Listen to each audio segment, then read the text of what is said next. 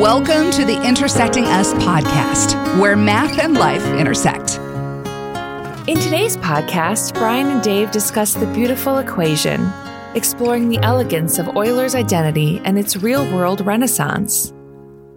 What does exponential growth, the sine curve, and imaginary numbers have to do with each other? What if we could imagine and explore a formula that maybe tried to get all those things to come together?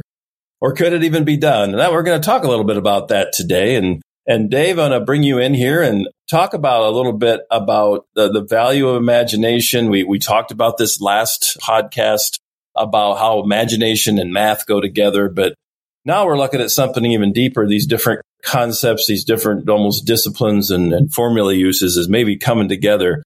How does that come about when you're using your imagination and the math that comes behind it? Sure. Welcome, everybody. It's good to be here. And if you're like most people, the idea of coining imagination and mathematics together seems to be like a far stretch because we're used to thinking of math as very fixed and absolute. And it just seems like it requires memorization, not imagination. And I think that that's what is often communicated in schools, either intentionally or maybe more unintentionally, but often that is the message that's received. And I think that really misses out on a lot of the beauty of math. And so we are talking a lot about how math is a creative work. And we're using the word imagination partly because we've got an imaginary number, I, that, brings that word imagination into the vocabulary of math. And so I think it's appropriate to talk about math and imagination. And, I ran across this quote that I thought was inspiring to me. And so I'd share it with everybody. And it's a quote from a guy named Francis Su. And he wrote a book called Mathematics for Human Flourishing, which is a book I highly recommend for our audience if you're looking for a book that brings the human side of math out. Anyway, here is the quote. Francis says, "Exploration cultivates the virtue of imagination. In order to solve problems, you have to ideate new possibilities." And I think that is something we don't think about with math, that in order to solve problems, you have to ideate new possibilities. We often think that you have to memorize formulas, you have to take good notes, you have to, learn this concept, but you don't have to ideate new possibilities because we're encouraged not to think about new things when we do math often. And so I like this quote because it highlights not only is that something that can be done, but as you get deeper in math, it's a requirement to ideate. And for those who are deeper into math, I'm probably preaching to the choir because they know how important all this is. But for people that are just kind of beginning to get into math, this idea, may be something new. And so that's what our goal would be, to talk about that today. Well, the term exploration, we tend to use to physical sciences, maybe life science, those types of disciplines. I think where we probably, and we have talked about that in past podcasts, that it does seem like you said earlier, Dave, that math is not usually a discipline that a lot of people, associate with exploration. It's the idea that we pretty much have everything we need to be able to use math in our particular disciplines, whatever it may be. But looking at some of the past mathematicians, somewhere on the line, what we have now had to be discovered. And so you don't discover unless you explore. And I think you've done a good job of showing that. And you'll tell us more today about a particular person who did some exploration. And I think that always helps us think, well, maybe there's things now that we think we know maybe all the math there is, but perhaps we don't. And maybe doing some imagination. And I like that word ideate. That's kind of a cool word that Sue uses there. But But I think exploration in math is probably, as you said, something that people who are in math a lot might understand, but probably for the layperson, that's not even something that's on their radar. Mm-hmm. Right. Yeah. And to put all this in context, we are arriving at a pretty significant destination, Brian, that we should maybe celebrate a little bit, in that we have been on this eternity series for what seems like an eternity, right? It could be. Depending on how you define that term, yeah. Yeah. I think we actually started on this about a year ago when we started thinking about putting together videos. And, it took us a while to figure out how to do it. And then when we got done with the videos, and we decided to do the podcast. And so even though we're not like going into nuts and bolts of the Eternity series videos in the podcast, they have been going in parallel. And so the topic for today really coincides with the 7th math video in the Eternity series, the last one. And so, it's been a journey of exploring, what is eternity. And so that's kind of the context of what we're talking about is, we are talking about in eternity and infinity. And in doing so in math, we have talked about the sine function. If you can remember when we first brought that up, one of the things it brings is the number of hours of sunlight in a day. And, we kind of had fun with that. I'm sure you remember that, Brian, right? Oh, yeah. Yeah, that is kind of a neat, it's one of the things people can see pretty clearly, especially if they live in North America, because we're not on the equator. As things change a little bit, that sine curve makes a difference. And of course, it's not just that. It's in music. It's all over. The sine function is so much in math and science, and so it's on our calculator. So it's a big deal. And then we talked about E, which is another letter that is a button on our calculator. So it's a big deal, especially for actuaries, but really mathematicians in general. It's the foundation of calculus. So we talked a lot about E, and both the sine function and E have notions and messages that connect to the infinite. And so very two different ideas, but they both connect to the infinite. And so, we talked about those as well. Yeah, I think when the infinite and the eternal, we're not going to get into that too much. You can look at past podcasts and even those videos, similar, but I think our main difference there we talked about was infinite is a term you use a lot in math, positive, negative, infinity, and all those things. And then eternal, I suppose, is a superset of that, where it includes infinity, but more about, existence and all those types of things. But that's the cool part about it. That's what the Eternity series was always about, is that infinity in math and eternity in life intersect at such a great level. Mm-hmm. Right. So yeah, we had fun with that. And then the last big topic we brought up was I, the imaginary number. And unlike the sine function and E, where they are kind of like mathematical ideas that come about from either patterns or limits, I is just something we simply defined. It was just something that we imagined as math people. It was a solution to a problem. Eventually, what it did was it gave us a solution to what is x when you have x squared equals -1. Before that was not defined. We brought in I, and then now that has an answer. And so that is I is a totally different animal compared to E and the sine function. Not only in just what problems it tries to solve, but the fact that it is completely an invention of the human mind that we just, decide to come up with the last few hundred years to work on algebra problems. But now it shows up in so many different places because it's one of those tools that has reinvented itself. And so it's a big deal in the math world.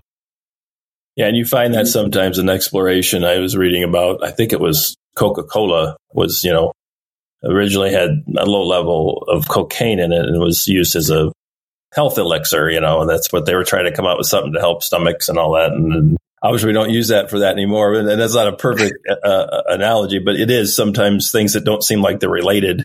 You can relate, but it takes some exploration. That's for sure. Well, it's funny. I was trying to think of like how to communicate how unrelated they are. And I must admit, talking about cocaine was not anything that came to mind, but that's why I've got you on the podcast too, to bring out those things I'll never think about. But as I say, well, that'll get people buzzing one way or another, I guess. Hopefully we may get a bad reputation. Yeah. Oh God. Yeah. That's it. Drink Coke, not the other. Yeah. So anyway, where that led in our last couple of videos in the Eternity series was we uncovered what is often referred to as Euler's identity. And, Euler is one of those guys that we talk a ton about and we will continue to talk a ton about. But he came up with this identity or formula, if you want to call it that. And I'll just first of all read it. And the formula is E. And then we're going to raise it to a power. So E raised to an exponent. And the exponent is two things multiplied together. And those two things, surprisingly, are pi and I. And so multiplying pi by I seems like an extremely weird idea to do, because pi has to do with a circle and I is a solution to how to bring in x squared equals -1 into the algebra world. And so those two things really seem like they don't go together at all. And now they're sitting up as exponents to the base E, where E itself is what we call the exponential number. It's an irrational number. It's kind of like a weird number, 2.718. And I know, Brian, you got that memorized about 500 digits. And, it comes about originally when we were looking at compound interest, but basically it has to do with the perfect smooth exponential curve. And so it's like a totally different animal than pi, which has to do with circles, and I, which is a solution to an algebra problem. So all those three things couldn't be further apart in the math world. And yet Euler put them all together and found out that when you take that expression, it comes out to something, and then you add 1 to that, the result, unbelievably, is 0. Which means simply that E raised to pi times I equals -1. And you have to really take some time to really think about that, to really appreciate what a crazy idea that answer is. But it took the math world, by the storm, and they've been kind of like feeding off this idea ever since. This was like the mid 1700s where this idea was identified, but it's been often called like the jewel of mathematics. Some call it the most beautiful equation in mathematics. I've got a book on my bookshelf, and the entire book is doing nothing but unleashing what this formula means and how beautiful it is. And so there's so much to appreciate about this formula. We're not, of course, going to get into the weeds of that, but hopefully we can at least take a moment and appreciate what a beautiful formula this is. Yeah. And do you have, and you don't have to, do you have any idea of his discovery process on that? Or is that something that you'd ever read, or if you could talk about it at all?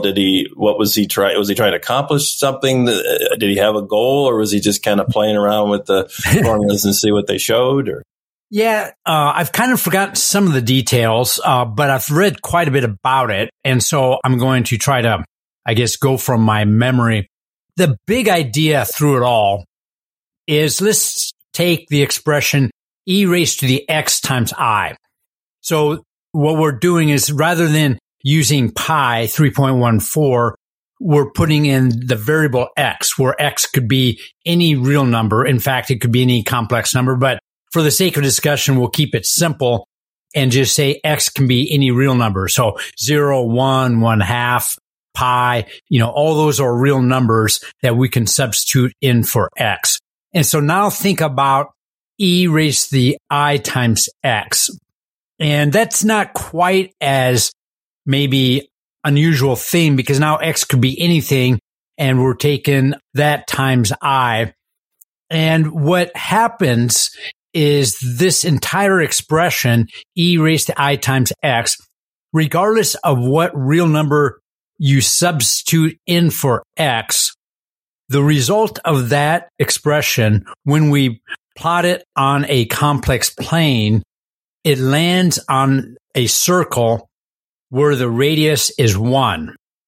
And so that seems to be really odd, because if we think of xy in the xy coordinate, we can substitute a value for x, and let's say what the formula we have is some line, then we can put in a value for x, and we can kind of think about the answer for y. It's going to be somewhere on this line. And so as we go left to right on the x coordinate system, the y value, will just be that answer that gets us to a line. And so we are comfortable with that, for a linear equation in the xy coordinate system. But here we're in the complex plane. And now whatever we put in for the value of x, the answer, the y answer, is going to be somewhere on this circle where the radius is 1. And it doesn't matter what value of x it is, the answer is always going to be there. And so that's the real big idea that you need to start understanding when you try to, make sense of that. And I think that's where Euler's mind was unwrapping and uncovering that big idea. So he was kind of looking at it maybe more of a trigonometry, maybe where he was kind of looking, and maybe it imposed itself as he was playing around with it. Right. Yeah. And I hadn't thought about that. So if you think about, when you set e to the ix as your starting point, now the right side of that equation has a totally different expression. And that expression that this equals is the cosine of x plus I times the sine of x. And those were pretty familiar functions in Euler's day. And he knew that expression likewise is always going to be a result on the unit circle, regardless of what you put in for x. And so he had something that he knew already was a circular function where whatever value for x you put in, the answer is going to be somewhere on the unit circle using the cosine and sine function. And then he found this new idea where you take e raised to the ix, and he found the same concept. And in fact, those two, moved step in step. And so that's why we can write that the equation e to the ix equals cosine of x plus I sine of x. And so that is the general formula that Euler uncovered that was the big deal for mathematics. And many people will call this really the most remarkable formula, because what happens is if we substitute now pi for x, well, then the left side becomes e to the I pi, which is what we started with. And then cosine of pi is -1 and sine of pi is 0. So the right side then becomes -1. And so we have e raised to the I pi equals -1.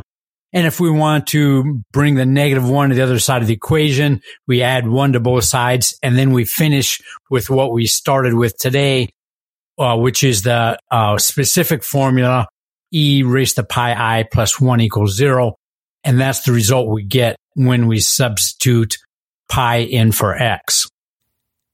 This is more conceptual, plain mathematics and algebra and trigonometry. And so how did this formula, or has this formula been used? Like, I guess we call it the real life, as far as the sciences, it certainly works in math. Mm-hmm. Are there other places that it has use? Yeah, it's really used a ton in the sciences.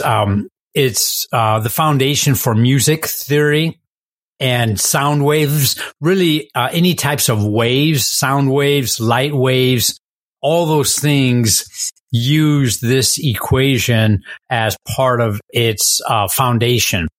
And if you feel like you kind of have at least a grasp of that both of these produce a circle, then we can take it one more step to identify for a given value of X, where on this circle is the result.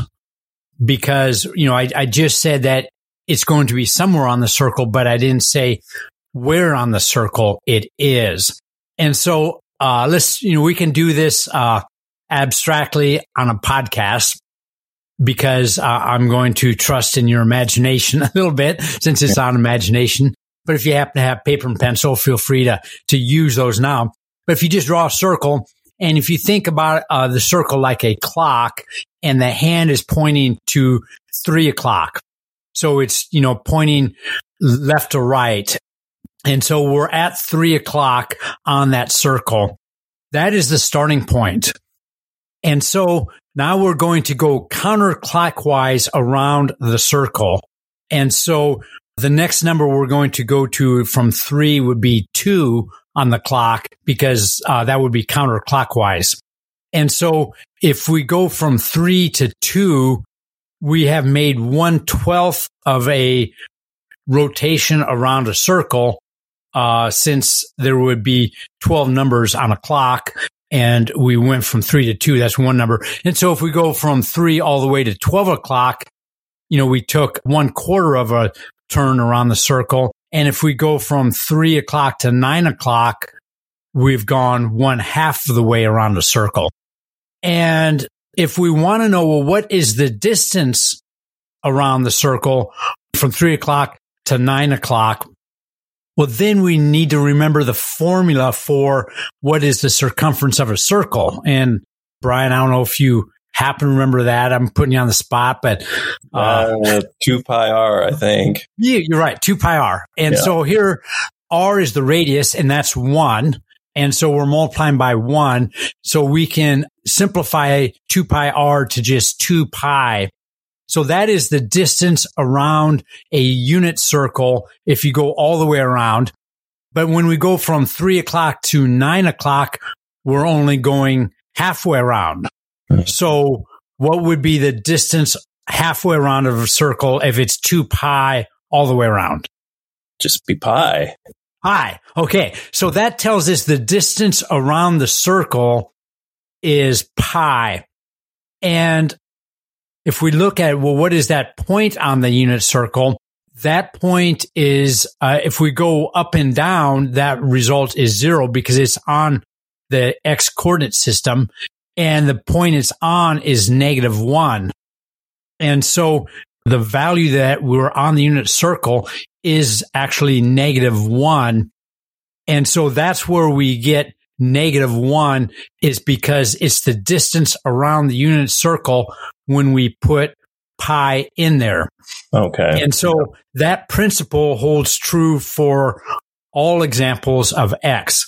And so if we put in, let's say, 0 for x, that means we don't go anywhere. Well, now we are ending up on the point 1, 0. And so that's going to be, an answer of 1. So if you put in 0 into that expression, you're going to get 1. And so you can choose any point on the unit circle, and you're going to be able to identify what is your answer when you plot this in the complex plane. Okay. So that you can see where it starts as you look at it, and you wonder maybe if you even put pi in there, and that's where and it worked out that it was 1, and then he's like, well, that's interesting. That has to do with the circle, and who knows how his mind worked. But as we kind of finish up here, what bringing that into kind of, as people are listening, I'm certainly thinking about it, how kind of tying it into our eternity series and all that. You use the term that people call it the beautiful equation, which is it's an interesting term. You talk a little bit about that, not just maybe the math part of it, but why do they call it the beautiful equation? How does beauty get brought into it? Sure. And of course, beauty is in the eye of the beholder, but the logic that's often shared is E is often considered one of the most important numbers in all of math. As actuaries, we could say easily it is the most important number, but in all of math, it's certainly one of the most important numbers. In calculus, it's probably the most important number. And so E is a Hall of Fame type number that has so much beauty behind it. And of course, pi, most people have heard of pi. They learn about that in school. And there's even, the Pi Day. We all kind of identify it as some sort of geeky number. But when you stop and really think about what pi represents, it truly is amazing what that number represents. But it's clearly one of the most important numbers in all of math. So you have E and pi, which could easily be argued the two most important numbers in all of math. And then you have I, this weird fella out there that we just defined. And what I allowed us to do was to expand the real numbers to a broader set of numbers called the complex numbers. And with this new set of numbers, the complex numbers, we can solve all kinds of problems we couldn't have solved before. So I opened up a whole new frontier to mathematics. And so we have these three things that each and of themselves are beautiful numbers and yet totally unrelated to each other, seemingly. And yet they all come together in one formula. And it also produces the number 1 and the number 0. And, the number 0 is popular because we call it the additive constant, which means if you add anything to 0, you're going to get that number. And 1 is the multiplicative constant.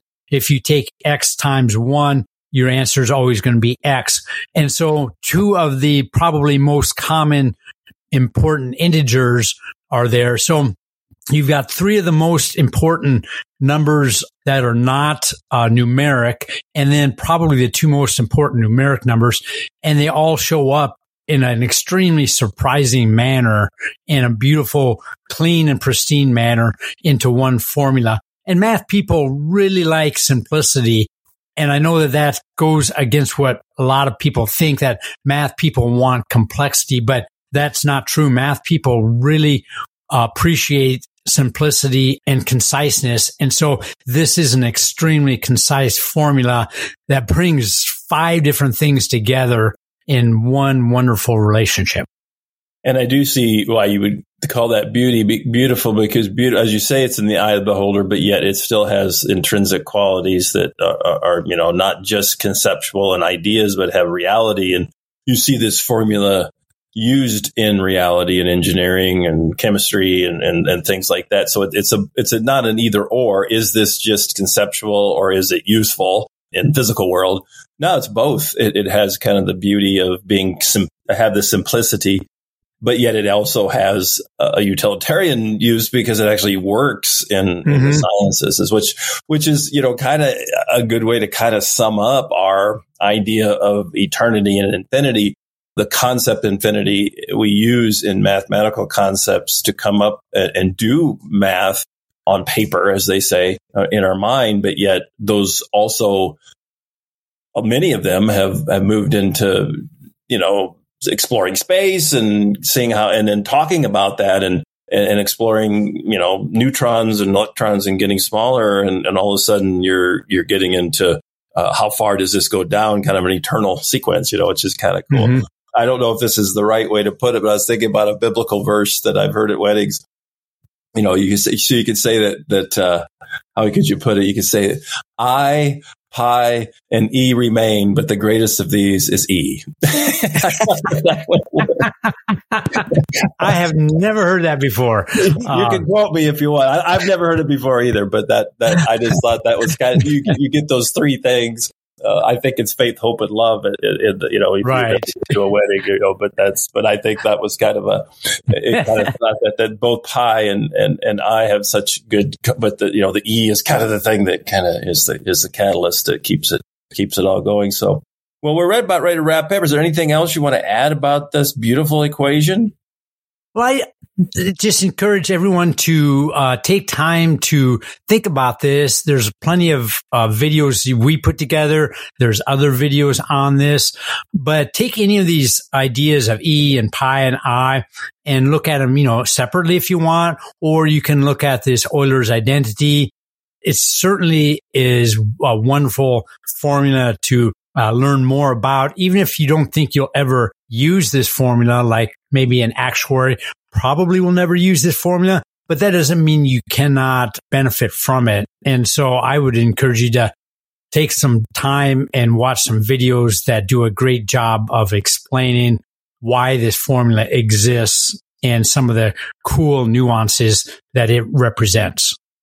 Yeah, and I think that's a good summation because it does and it brings in that the beauty part and the even the goodness part, the truth part certainly that we've been talking about. So maybe the best way to end this podcast would be to kind of just quote Sue, that first little phrase that he had, because I do think this helps.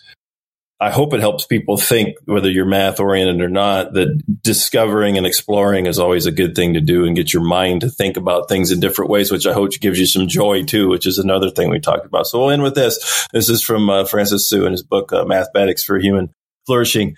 Exploration cultivates the virtue of imagination.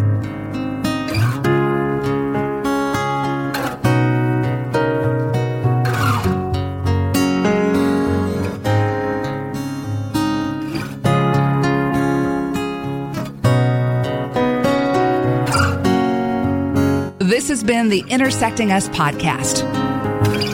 To further engage with Intersecting Us, go to intersectingus.com.